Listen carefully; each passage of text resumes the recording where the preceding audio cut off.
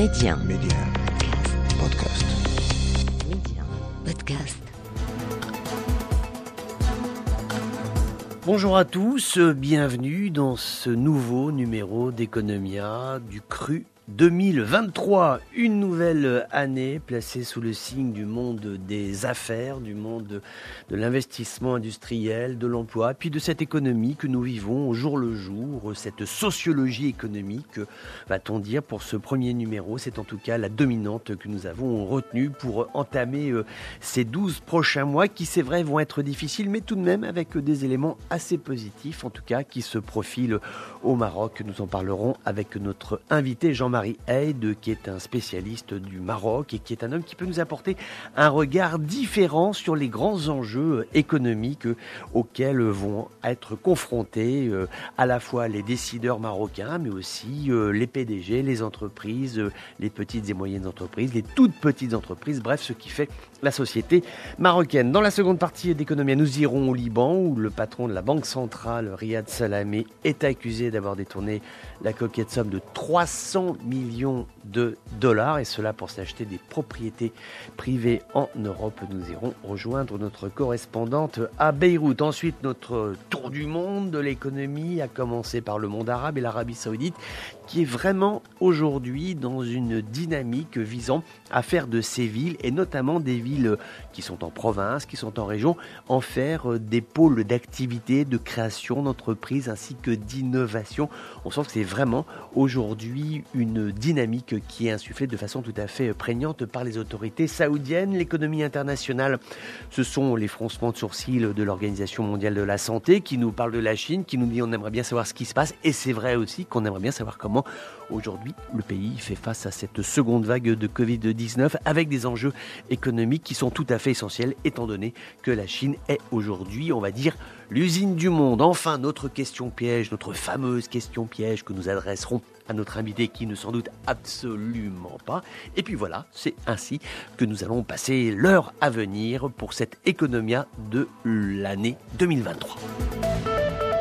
Nous en parlions à l'instant, 2023, c'est une année qui s'ouvre sous le signe de l'incertitude avec ce que nous pouvons maîtriser et puis ce que nous allons subir, notamment ce conflit en Ukraine. Nous allons en parler avec Jean Marie Heydt, qui est encyclopédiste, universitaire, auteur d'un livre remarqué sur Mohamed VI, ce qui connaît parfaitement bien le Maroc et le Maghreb en particulier. Aujourd'hui, on peut se projeter dans cette année 2023 avec votre regard, Jean Marie Heydt. Comment vous la ressentez cette année dans le Maghreb, avec malgré tout au nord une guerre en Europe? On se dit que ça va être compliqué. Je crois que le regard que je porte sur l'année 2023, c'est volontairement optimiste. Quand je dis optimiste, c'est évidemment certainement pas crédule. Donc on prend en compte les réalités, les difficultés, mais je pense qu'il y a un terreau qui permet de garder cet optimisme. Je vais essayer peut-être vous le démontrer dans notre échange, parce que on part toujours en termes d'analyse des perspectives, des réalités, et de poser à côté, en miroir de ces réalités, les réponses, à la fois, parce qu'elles sont bien de deux niveaux, les réponses générales venant des décideurs et les attentes des citoyens, quel que soit le pays. Et donc, nous avons dans le cas présent des micro-projets et des macro-projets. Les micro-projets relèvent du citoyen, je reviendrai sur les attentes et sur les possibilités. Les macro-projets, ce sont les grands projets que nous connaissons tous, qui ont vu le jour ou qui vont voir le jour au Maroc.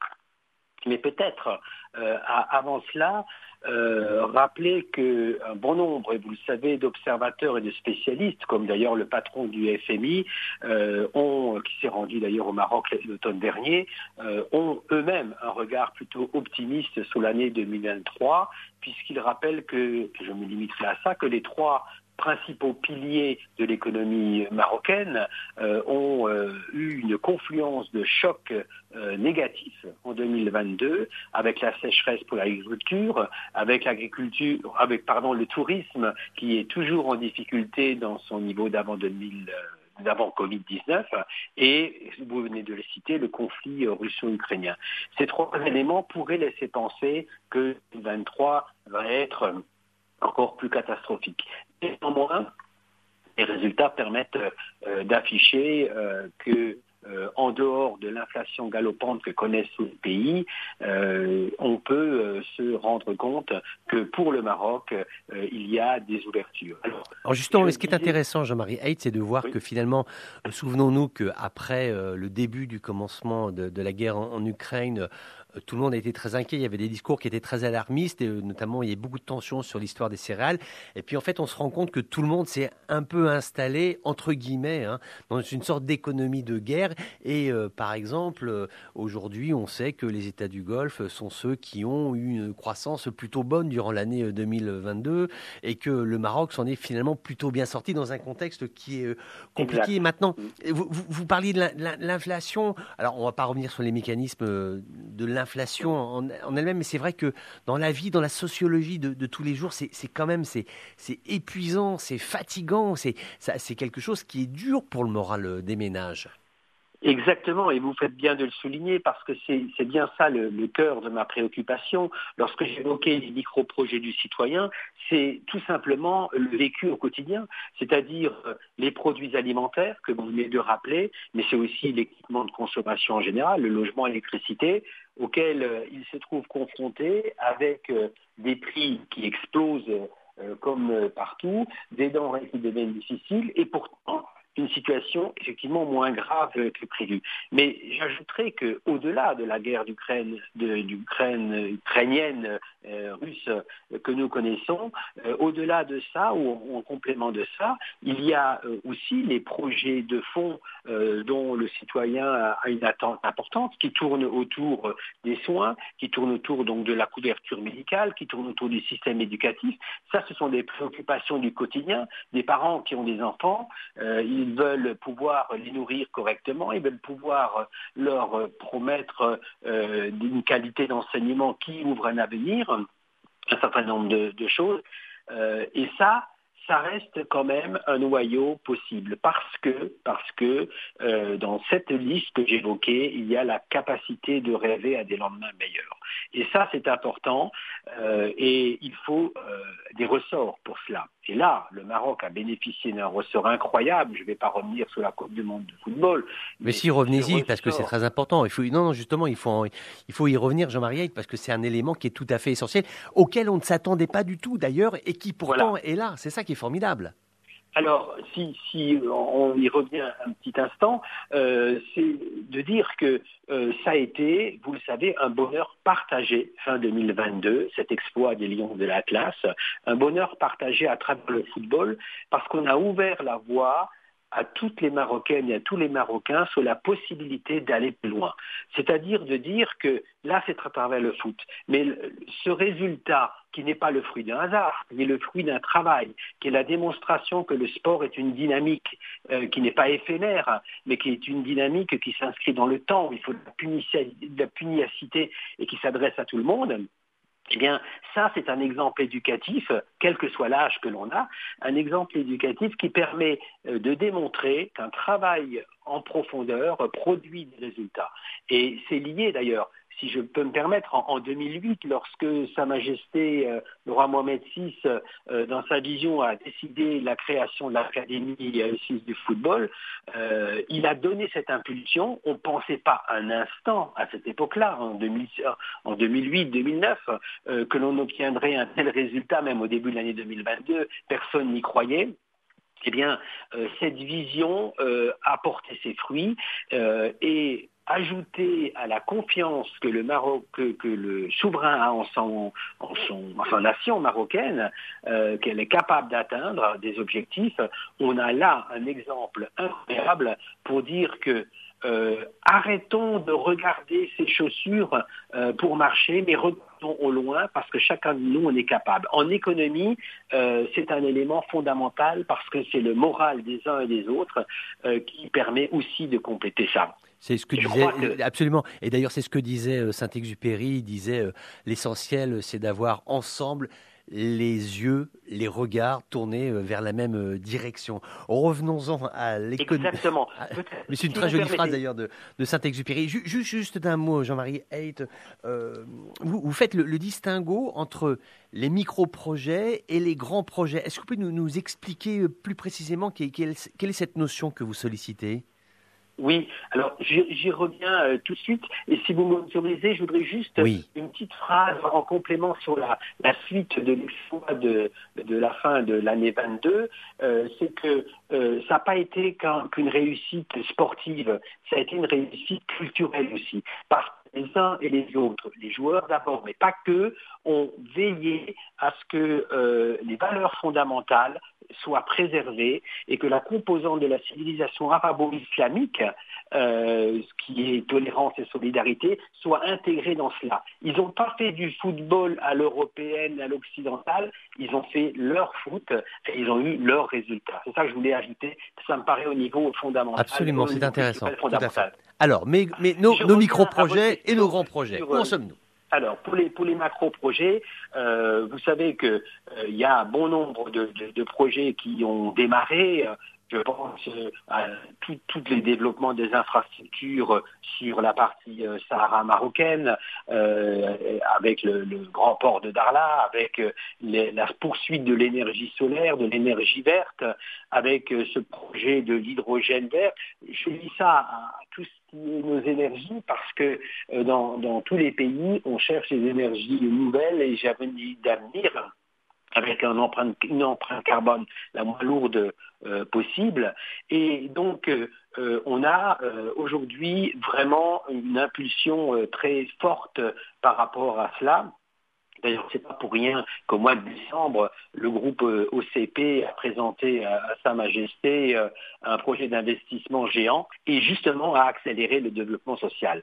Et si je dis ça, c'est parce que dans les grands projets qui croisent ceux des attentes du citoyen, des Marocaines et des Marocains, il y a justement tout ce qui est attrait à la dimension sociale et à la vie de la personne, puisque lorsque je parlais des soins, par exemple, de la oui, vous parlez du régime de santé, absolument, oui. Voilà, je pense que sous l'impulsion de Sa Majesté, les choses avancent. D'ailleurs, je voudrais rappeler que depuis son règne, le début de son règne, il a quasiment réalisé tout ce qu'il voulait. Et quand ça n'a pas été réalisé, il a secoué le cocotier, excusez-moi de le dire comme ça. Allez-y, que les choses changent. Bien sûr. Soit avec le gouvernement précédent ou actuel, pour que les choses changent.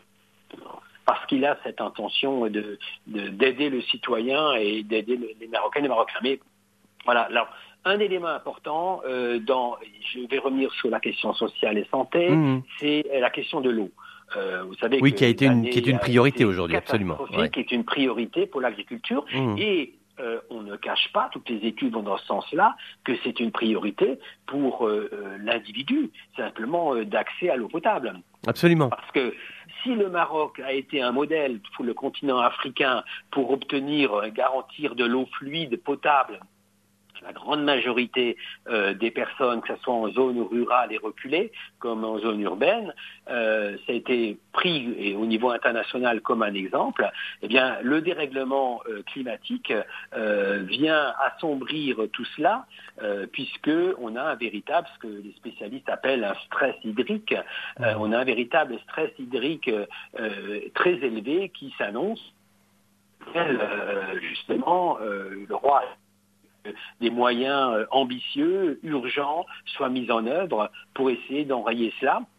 Et pour essayer de faire en sorte aussi que l'on ne gaspille pas, parce qu'il y a c'est un vrai problème, ce qui est un vrai problème. Le gaspillage, c'est vrai qu'il y a à la fois la gestion de l'eau, l'économie de l'eau, que tout le monde accepte de payer son eau, c'est un point qui est important. Oui. Et puis il y a aussi lutter contre le gaspillage. Et d'ailleurs, c'est souvent l'agriculture, quand celle-ci n'est pas bien organisée, on pense qu'il y a beaucoup de déperditions au niveau de l'arrosage intensif de certains prés, de certaines parcelles agricoles qui posent un véritable problème. Donc ça, on va dire que sur les grands projets où vous nous avez cité l'eau, l'éolien, l'hydrogène vert, en fait, la transition énergétique finalement, c'est ça.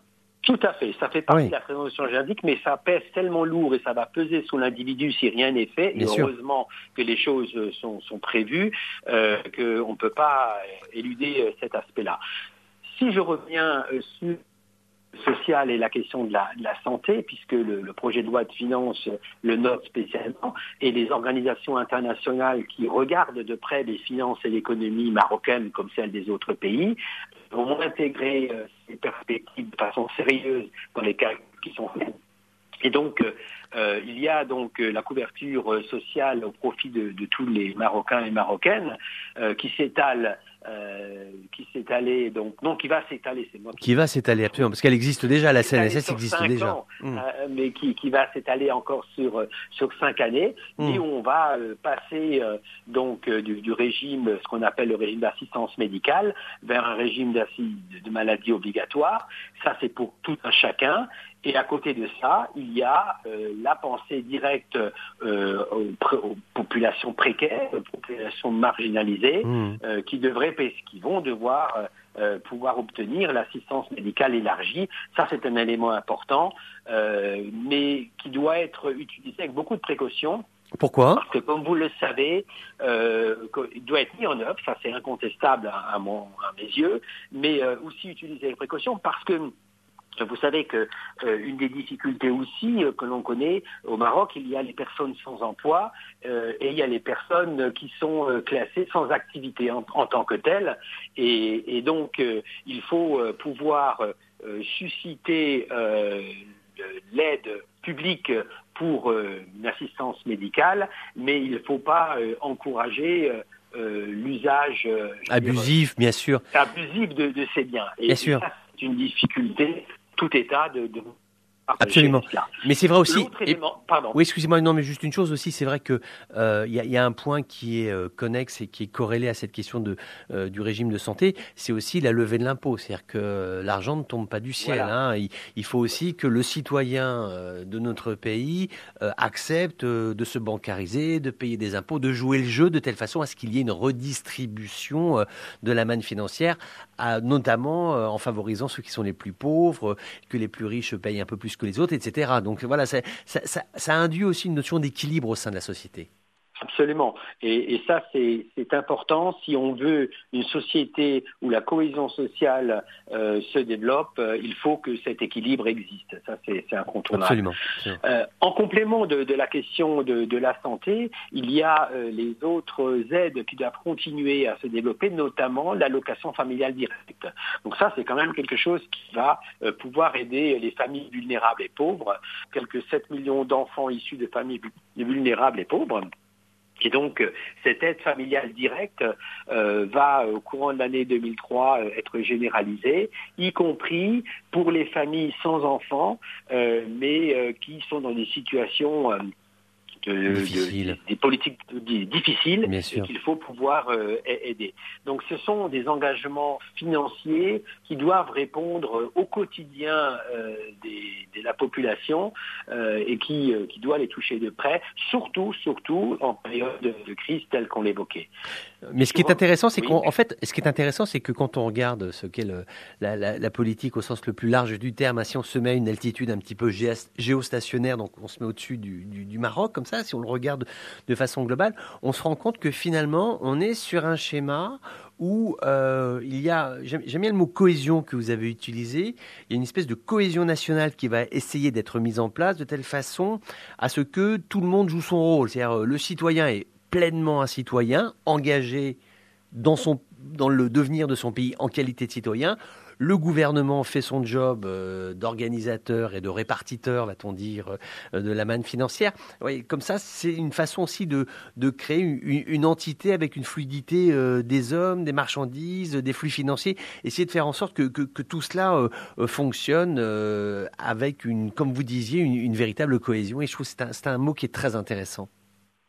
Alors, et j'ai envie de dire qu'en complément, pour arriver à mettre en œuvre cela avec cette notion de cohésion, il faut, je l'ai cité rapidement avant, il faut que la dimension de la confiance existe aussi. C'est-à-dire, expliquez-nous la ça. confiance dans les deux sens. Oui. Mais avant, je disais la confiance de Sa Majesté à l'égard de l'ensemble de la nation marocaine, mais la confiance des femmes et des hommes au Maroc à l'égard de leurs dirigeants. Donc là, ça implique effectivement un regard, une transparence particulière. Mais il n'y a pas que cela. Il y a aussi le fait que on doit, et vous le disiez, ne pas tout attendre du sommet de l'État bien sûr. seul, mais c'est un combat volontaire de chaque jour, un combat de tous, de tout le monde, sans exception, qui se fait au plus près du terrain. L'exemple, encore une fois, l'exemple sportif, c'est lutter contre la fatalité et ainsi construire un nouvel esprit de réussite. Absolument.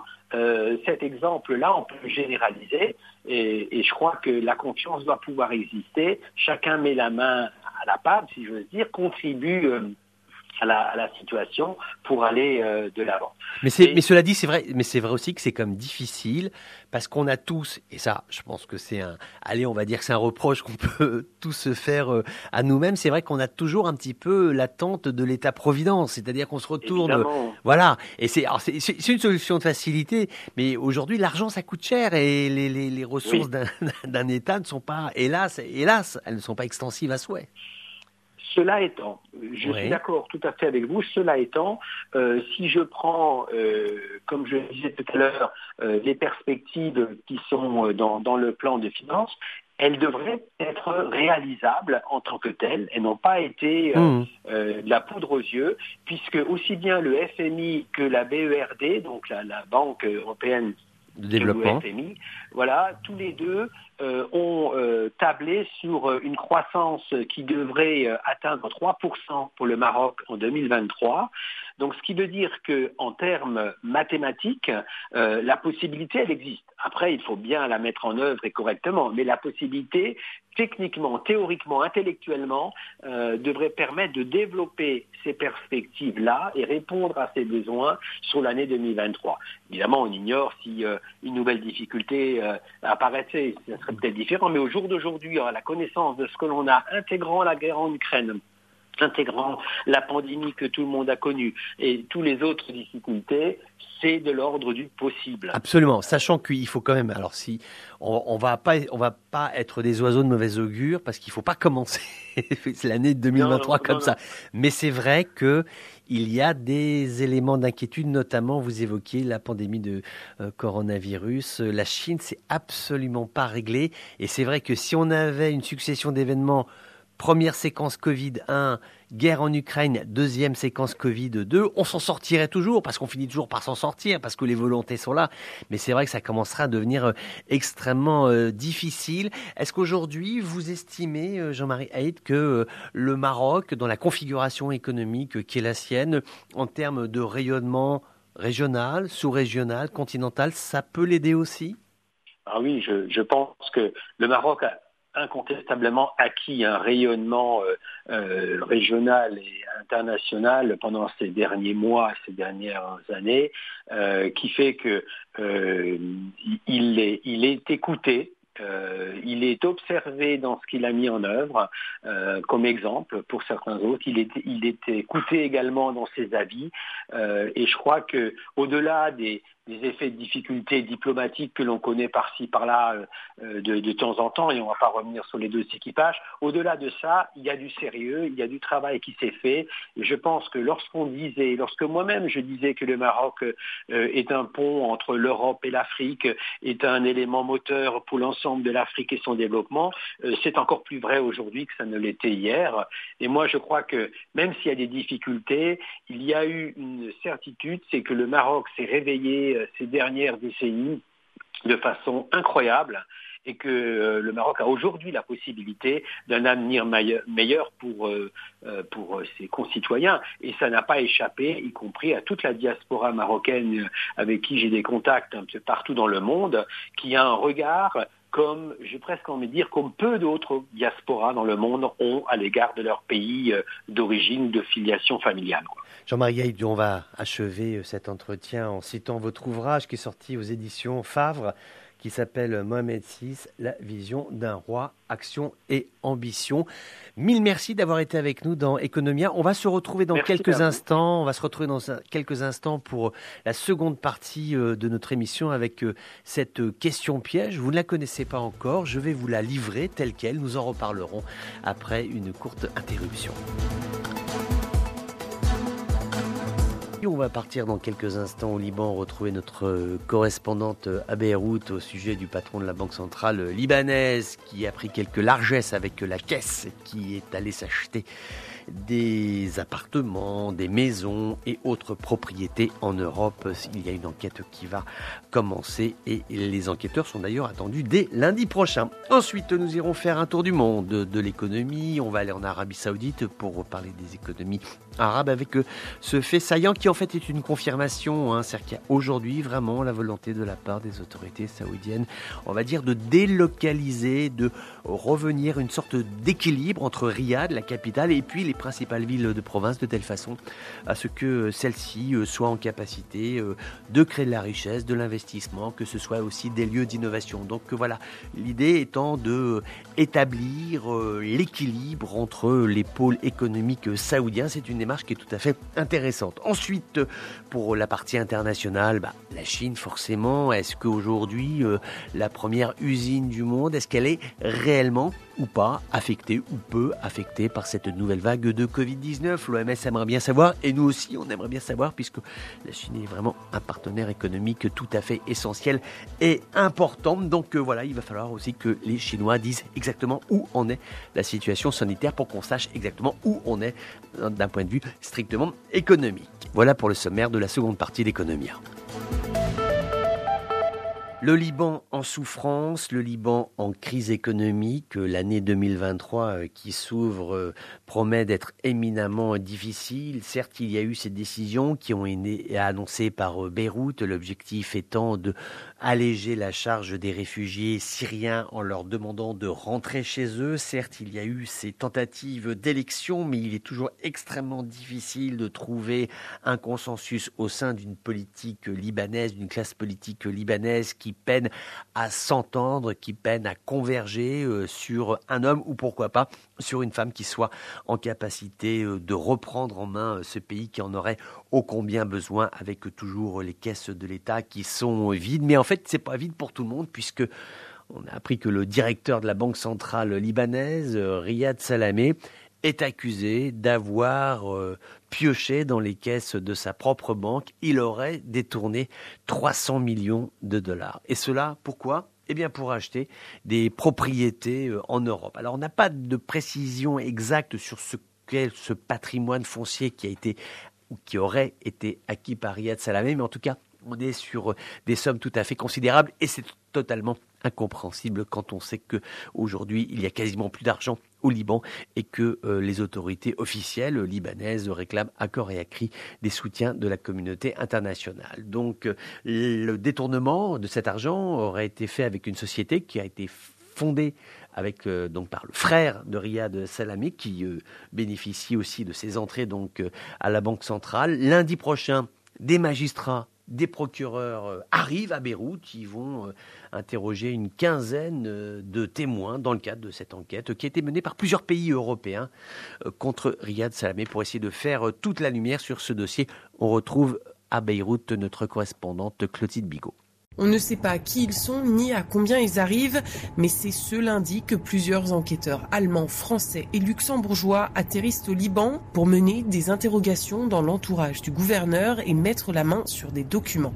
Pour l'instant, personne ne sait s'ils rencontrent ou non le gouverneur de la Banque centrale, mais les accusations, elles, sont claires, comme l'explique Nada Moukourand-Attala, journaliste spécialisée dans le système bancaire libanais. Plus de 120 millions d'euros de propriétés appartenant au gouverneur et à son entourage ont été saisis par les autorités françaises, allemandes et luxembourgeoises. La venue de ces enquêteurs étrangers fait grincer quelques dents au Liban. Certains en appellent à la justice libanaise de prendre ses responsabilités, mais dans les faits, les enquêteurs ont peu de pouvoir. Cette délégation n'a pas de compétence de coercition. Tout se fait avec la coopération de la justice libanaise. Riyad Salamé représente le système bancaire libanais. C'est lui qui a mis en place l'ingénierie financière, celle qui a fait monter et chuter l'économie du pays.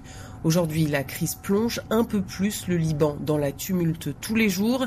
Cette enquête est donc symbolique, mais les chances qu'elle aboutisse sont faibles. La réussite de cette visite dépend grandement du bon vouloir du Liban de coopérer sur le sujet, sachant que l'enquête locale libanaise est elle-même dans les limbes et connaissant la haute politisation de la justice libanaise. L'enquête n'en est qu'à ses débuts et Riyad Salamé, lui, est toujours gouverneur de la Banque centrale du Liban, ce depuis 1993.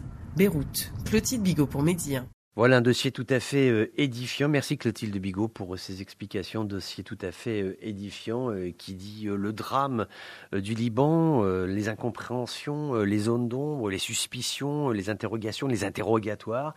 Et cela dans un contexte régional qui est toujours extrêmement délétère, appauvri, parce que le Liban qui est en souffrance, le Liban a aussi ses actes d'humanité. Il aide parfois, il récupère jusqu'à 200 rescapés après un naufrage de migrants avec 2 morts qui sont regrettés, mais tout de même ce geste qui est fait par les autorités de Tripoli, de la ville de Tripoli, donc au Liban, de récupérer ces migrants qui sont principalement des Syriens. Et cela dit vraiment à la fois la générosité de cette population libanaise qui même appauvrie, qui même n'ayant quasiment plus rien, continue à aider son prochain, mais aussi complètement débordé par la crise régionale, notamment la crise des réfugiés syriens, qui est une affaire tout à fait dramatique pour ce pays.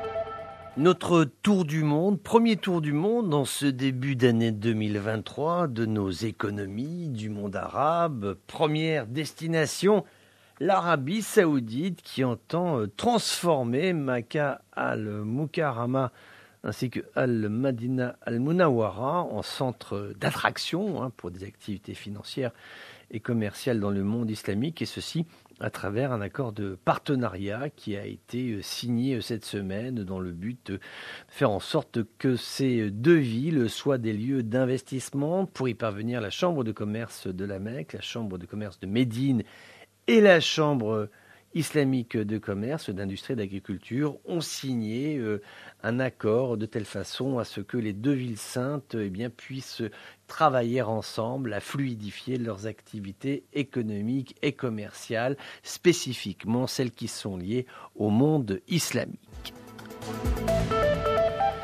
2023, il va falloir travailler en Égypte, même si on en parlait dans Economia, il y a eu ces accords qui ont été signés avec des instances internationales pour l'obtention de prêts financiers qui sont tout à fait conséquents. Il n'en reste pas moins qu'il faut lutter contre l'affaiblissement de la livre égyptienne. On se souvient que celle-ci a perdu 60% de sa valeur au cours de l'année 2022, qui a été marquée par le Covid, par la guerre en Ukraine, mais quand même, il faut absolument faire en sorte que pour que la monnaie égyptienne se ressaisisse, notamment face au dollar, la Banque centrale égyptienne, en ce début d'année 2023, a décidé de fixer cet objectif qui est directement lié à l'inflation, parce que c'est vrai que plus la monnaie égyptienne est faible, plus le coût de la vie est important pour les Égyptiens, pour les Égyptiennes, dont beaucoup d'entre eux sont toujours sous le seuil de pauvreté. Et pour faire en sorte que le pays aille mieux, arrive à atteindre une stabilité économique, il faut absolument résoudre cette problématique de la monnaie. Bien que l'Iran ne soit pas un pays arabe, un pays asiatique, mais c'est une puissance qui compte tellement dans le monde arabe de par sa présence en Irak, en Syrie, au sud Liban. Il est intéressant de voir qu'après une interdiction de 5 ans, les ports iraniens ont reçu leur premier lot de voitures étrangères. Oui, des voitures qui n'avaient plus lieu d'être importées. C'est désormais un lot de 22 véhicules qui ont été produits par une société sud-coréenne, Kia, qui sont arrivés. Alors c'est les premiers de flux d'importation qui seront beaucoup plus importants. Après le retour des sanctions occidentales contre l'Iran, de nombreux constructeurs automobiles européens ont décidé de partir. On peut citer pour mémoire, il y avait Peugeot, Citroën, également Volvo, Mercedes. Donc il y a eu toutes ces mesures qui ont été prises essentiellement par les Américains visant à essayer de casser l'industrie iranienne et l'empêcher de rouler dans des voitures correctes. Et bien malgré tout, il y a cette volonté aujourd'hui de la Corée du Sud de vendre des voitures. Alors qu'est-ce qu'il en est de l'accord avec les Américains? On sait que les Américains sont très impliqués, ne serait-ce militairement. Ils sont présents en Corée du Sud. Donc comment cela s'est arrangé entre Séoul et Washington, on ne sait pas. En tout cas, il y a aujourd'hui la volonté de la part des autorités iraniennes de briser le blocus sur les importations de voitures. Il va falloir payer des impôts en Tunisie quand on voit ce que sont les dépenses prévisionnelles de l'État tunisien, ceux de début 2023. On se dit qu'il va bien falloir trouver l'argent quelque part ou alors réussir à ouvrir l'assiette fiscale de telle façon à ce qu'il y ait moins de travail informel et plus de personnes qui acceptent de se bancariser, de s'identifier auprès de l'administration tunisienne et que celle-ci devienne redevable de l'impôt. En tout cas, il va falloir payer plus. Les quelques personnes qui sont en situation légale vont devoir mettre la main à la poche et avoir un geste de solidarité envers les autorités gouvernementales qui se retrouvent aujourd'hui dans un pays dont on a encore du mal à sentir la sensibilité politique. Par exemple, il y a eu cette visite juste avant les législatives, entre guillemets, parce qu'il n'y a quasiment pas eu de campagne électorale, quasiment pas de vote, ce sont des législatives très très discréditées, mais quand même il y a eu cette visite de Kais Saied aux États-Unis qui allait clairement pour réclamer de l'argent, même s'il a dit que ça s'était bien passé. On a du mal exactement à savoir aujourd'hui ce que sera l'implication américaine financière dans cette nouvelle donne politique, parce que là nous avons eu en 2022 finalement les éléments politiques principaux. On a eu le vote de la Constitution, on a eu ensuite cette législative qui n'en a été qu'une pâle copie, on a les institutions politiques tunisiennes qui se sont posées, aujourd'hui les partis politiques n'osent plus dire grand-chose. Maintenant, il faut que tout ça fonctionne. Est-ce que les Américains vont aider, pas aider? Est-ce qu'il va falloir que l'État ponctionne dans les poches de ses contribuables pour réussir à boucler son budget de l'État? Ce sont vraiment des questions tout à fait cruciales qui se posent aujourd'hui pour l'économie tunisienne. Autour de l'économie internationale, d'être passé à la loupe de cette nouvelle édition 2023 d'Economia avec la direction de la Chine et de sa frontière avec Hong Kong, aujourd'hui rattachée à la Chine, mais toujours des différenciations territoriales et cette problématique économique qui se pose, celle de la mobilité des personnes en raison de la pandémie de coronavirus, d'après l'Organisation mondiale de la santé qui s'est exprimée cette semaine. Pékin ne dit pas toute la vérité quant à l'évolution de la situation sanitaire. En tout cas, il a été décidé par les autorités locales de libérer des dizaines de milliers de personnes qui voulaient voyager soit de Hong Kong à la Chine, soit l'inverse, de la Chine vers Hong Kong. Donc un assouplissement des mesures qui sont liées à la pandémie de telle façon à ce que l'on puisse injecter un petit peu de fluidité des hommes, des marchandises et des finances entre les deux territoires pour lutter contre la difficulté qui est liée à la fois au Covid-19, donc la vague numéro 1, la guerre en Ukraine, Covid-19, toujours la vague numéro 2, celle que nous vivons actuellement, faire en sorte que la machine chinoise économique ne se grippe pas, et pour ça donc ces gestes qui sont opérés donc de limitation des restrictions aux déplacements pour aider l'économie chinoise autant que faire se peut. Cette décision prise par les autorités américaines, la Banque centrale américaine, la Fed, est-ce que oui ou non, elle va baisser son taux directeur pour 2023 et ainsi espérer lutter contre l'inflation, alors qui n'est pas galopante, mais qui est somme toute assez élevée. On est sur une fourchette de 4,25 entre 4 jusqu'à 4,50. On est à peu près sur cette gamme-là. C'est beaucoup et c'est pas beaucoup. On a quand même des consommateurs américains qui n'aiment pas trop les augmentations de prix. Ils estiment qu'aujourd'hui, ils sont totalement autonomes d'un point de vue énergétique. Que la puissance économique américaine est tellement circonscrite à un continent nord-américain, qu'il pourrait y avoir une sorte d'exception et que les consommateurs américains vivent loin des turpitudes inflationnistes qu'on connaît en Europe et dans le bassin euro-méditerranéen. Donc a priori, il ne va pas y avoir de changement. C'est-à-dire que l'équation serait on ne touche pas au taux directeur, on essaye de maintenir une inflation aux alentours de 4,25-4,50 en espérant que l'équilibre passe pour cette année 2023. En tout cas, c'est le calcul qui a été fait par les autorités financières américaines à Washington. D'un mot d'ailleurs, toujours au sujet de l'Amérique, on avait évoqué la semaine dernière le fait qu'il y a une augmentation significative de réfugiés économiques cubains à destination des États-Unis.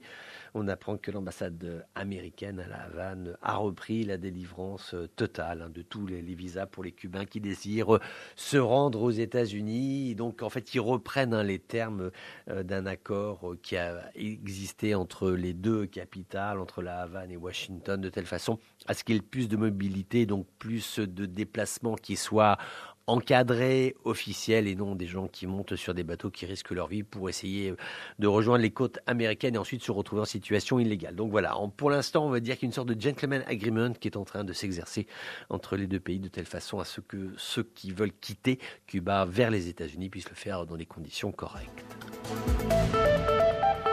On reste sur les questions migratoires avec le Premier ministre britannique, Rishi Sunak, qui s'est engagé à lutter contre l'immigration illégale, notamment celle qui vient d'Asie, qui transite par le territoire national français. Et ensuite, il n'y a plus qu'à traverser la Manche pour rejoindre une économie britannique qui est toujours soumise, elle aussi, à une inflation qui a quand même frôlé les 11%. Donc, on n'est pas sur les 4,25 américains. Donc, on a toujours... aujourd'hui, d'abord, ce contexte très inflationniste, et puis il y a aussi ces grèves importantes qui ont été faites dans le secteur des transports, qui poursuivent aujourd'hui une dynamique qui est tout à fait enclenchée à l'échelon national, britannique. Donc voilà, c'est inquiétant. Et dans ce contexte-là, ce contexte de difficulté, il faut toujours digérer la rupture aussi, le Brexit avec l'espace européen, l'espace économique européen. Donc voilà, dans ce contexte, quand on fait la somme de tous ces éléments, eh bien, le Premier ministre britannique estime qu'il ne faut pas, en tout cas que le pays n'est pas en capacité de recevoir des migrants économiques, qu'il n'a pas les moyens de les recevoir. Quelques mots pour la France, pour terminer ce rendez-vous donc consacré à l'économie internationale dans Economia, avec des défaillances d'entreprises qui ont augmenté en 2022. C'est vrai que le contexte ne se prête pas aux affaires et donc il y a aujourd'hui un véritable impact qui se produit sur le tissu industriel français avec malgré tout ce paradoxe, c'est que les schémas prédictifs pour 2023 qui ont été très durs à la fin de l'année 2022, début de l'année 2023, c'est il y a quelques jours, disant que 2023 va être une année extrêmement difficile, pénible, etc. En fait, on se rend compte que sur les sondages d'opinion, les Français ne sont pas plus accablés qu'ils pouvaient l'être il y a de cela quelques semaines, quelques mois. Donc voilà, comme si finalement, pourtant ce peuple qu'on dit souvent très pessimiste, très noir, très râleur, et ben finalement, bon, effectivement, tout le monde a compris que 2023, ça n'allait pas être une joie totale, mais malgré tout, les Français y vont d'un pas vaillant. Ils savent que leur monde industriel est en difficulté, mais finalement, ils n'ont pas véritablement le choix. Donc, ils vont travailler pour essayer de faire en sorte que leurs entreprises puissent tenir le cap durant cette année 2023 qui, quoi qu'on en dise, quoi qu'on en pense, restera une étape économique difficile à passer. Merci Jean Marie Heydt d'être resté avec nous. Alors cette question piège, rassurez-vous, on la pose toutes les semaines et tout le monde survit. Donc tout va bien se passer. Mais c'est quand même une question à laquelle je sais que vous y attendiez pas. Vous avez évoqué dans la première partie de notre entretien des micro-projets. Jean Marie Heydt, admettons que demain vous revenez au Maroc et vous décidez de créer une entreprise dans un secteur, justement, c'est la question que je vous pose. Si demain vous deviez lancer un micro-projet, vous, Jean Marie Heydt, vous qui aimez le Maroc, vous qui connaissez le Maroc, qu'est-ce que vous feriez, qu'est-ce que vous inventeriez pour le bien-être de ce pays? Vous n'avez pas de problème d'argent, l'argent, il n'y a pas de souci, on s'en occupe, mais quelle serait l'impulsion que vous donneriez? Je ne pensais pas que vous puissiez... comme ça me dire, il n'y a pas de problème d'argent, allons-y. C'est bien la première fois qu'on me dit cela. Il y a deux éléments qui me paraissent importants pour l'individu. C'est de pouvoir bénéficier dans le système éducatif d'un savoir-faire et dans le système économique de pouvoir trouver sa place dans la société. Et de pouvoir lancer, sous la même expression, mais de micro-entreprises, la possibilité d'accompagner des Marocaines et des Marocains pour qu'ils créent leurs propres produits, leur propre activité en tant que telle. Ce serait intéressant, d'accord. Mais vraiment avec un système d'accompagnement technique et éducatif adapté pour leur permettre de se construire et contribuer à la construction du Maroc. Moi, je pense que c'est l'idéal. C'est une belle idée, ouais. Ce qui existe, mais j'attache beaucoup d'importance à ça parce qu'il y a des techniques pédagogiques aujourd'hui pour la formation des adultes comme ça et des jeunes, mais adaptées aux adultes, qui permettent des réussites formidables. Et je pense que si je pouvais offrir ça, je le ferai dès demain. Sachant d'ailleurs, pour continuer sur cette idée en quelques secondes, quelques mots, c'est vrai aussi que c'est d'autant plus important de procéder à cet accompagnement qu'on est dans un monde économique, sociologique. Je sais que vous aimez bien ce mot-là, Jean Marie Heydt. On est dans un monde qui évolue très très vite. Donc quand on crée une entreprise, quand on a une idée le 1er janvier par exemple 2023, quand on va se retrouver le 25 octobre 2023, le monde aura énormément changé, la technologie, les relations humaines, les relations entre les entreprises. Donc ce monde va très vite. C'est vrai que l'accompagnement est tout à fait essentiel. Voilà, oui, tout à fait. Oui. L'accompagnement dans la durée aussi. C'est-à-dire les lancer. C'est-à-dire que on apporte on contribue à des compétences de base pendant un temps, et ensuite on chemine de plus en plus distant, mais on chemine avec celui et celle qui se lance pour pouvoir, comme l'enfant qui apprend à marcher en fait, pour pouvoir s'assurer que le pas est stable, et quand le pas est stable, le chemin se poursuit tout seul. Mais je pense que ça me paraît important. Et ça n'a rien à voir avec l'enseignement que l'on fait à la petite enfance. C'est une autre approche, quoi. Bien sûr, non, tout à fait. L'accompagnement aux entreprises. Écoutez, on ne sait pas. Pourquoi pas? On va se dire qu'en 2023, vous allez être entendu. Jean Marie Heydt, mille merci d'avoir été avec nous. Ça a été un vrai plaisir de vous accueillir dans Economia. Tiens, petite question indiscrète. Est-ce que vous préparez un prochain livre sur le Maroc? Où en êtes-vous dans les écrits qui sont les vôtres? Alors, j'ai contribué à sortir mes début de l'année 2023, qui est une analyse un petit peu des développements au Maroc. D'accord. Mais on n'a pas de titre encore, on est 4 plumes porteuses et on est en train d'échanger sur le thème, mais bon, chacun apporte sa contribution avec sa spécialité qui est différente pour les 4 auteurs. Très bien, vous viendrez nous en parler sur nos ondes. Merci beaucoup Jean-Marie Heydt d'avoir été avec nous dans Economia. Excellente année à vous pour cette année 2023. À vous aussi, merci beaucoup de m'avoir invité et bonne journée. Merci. Bonne journée. Voilà, Economia, premier cru, première édition de cette année 2023. Cela s'achève. Je vous souhaite à tous une excellente semaine à l'écoute de Radio Méditerranée Internationale.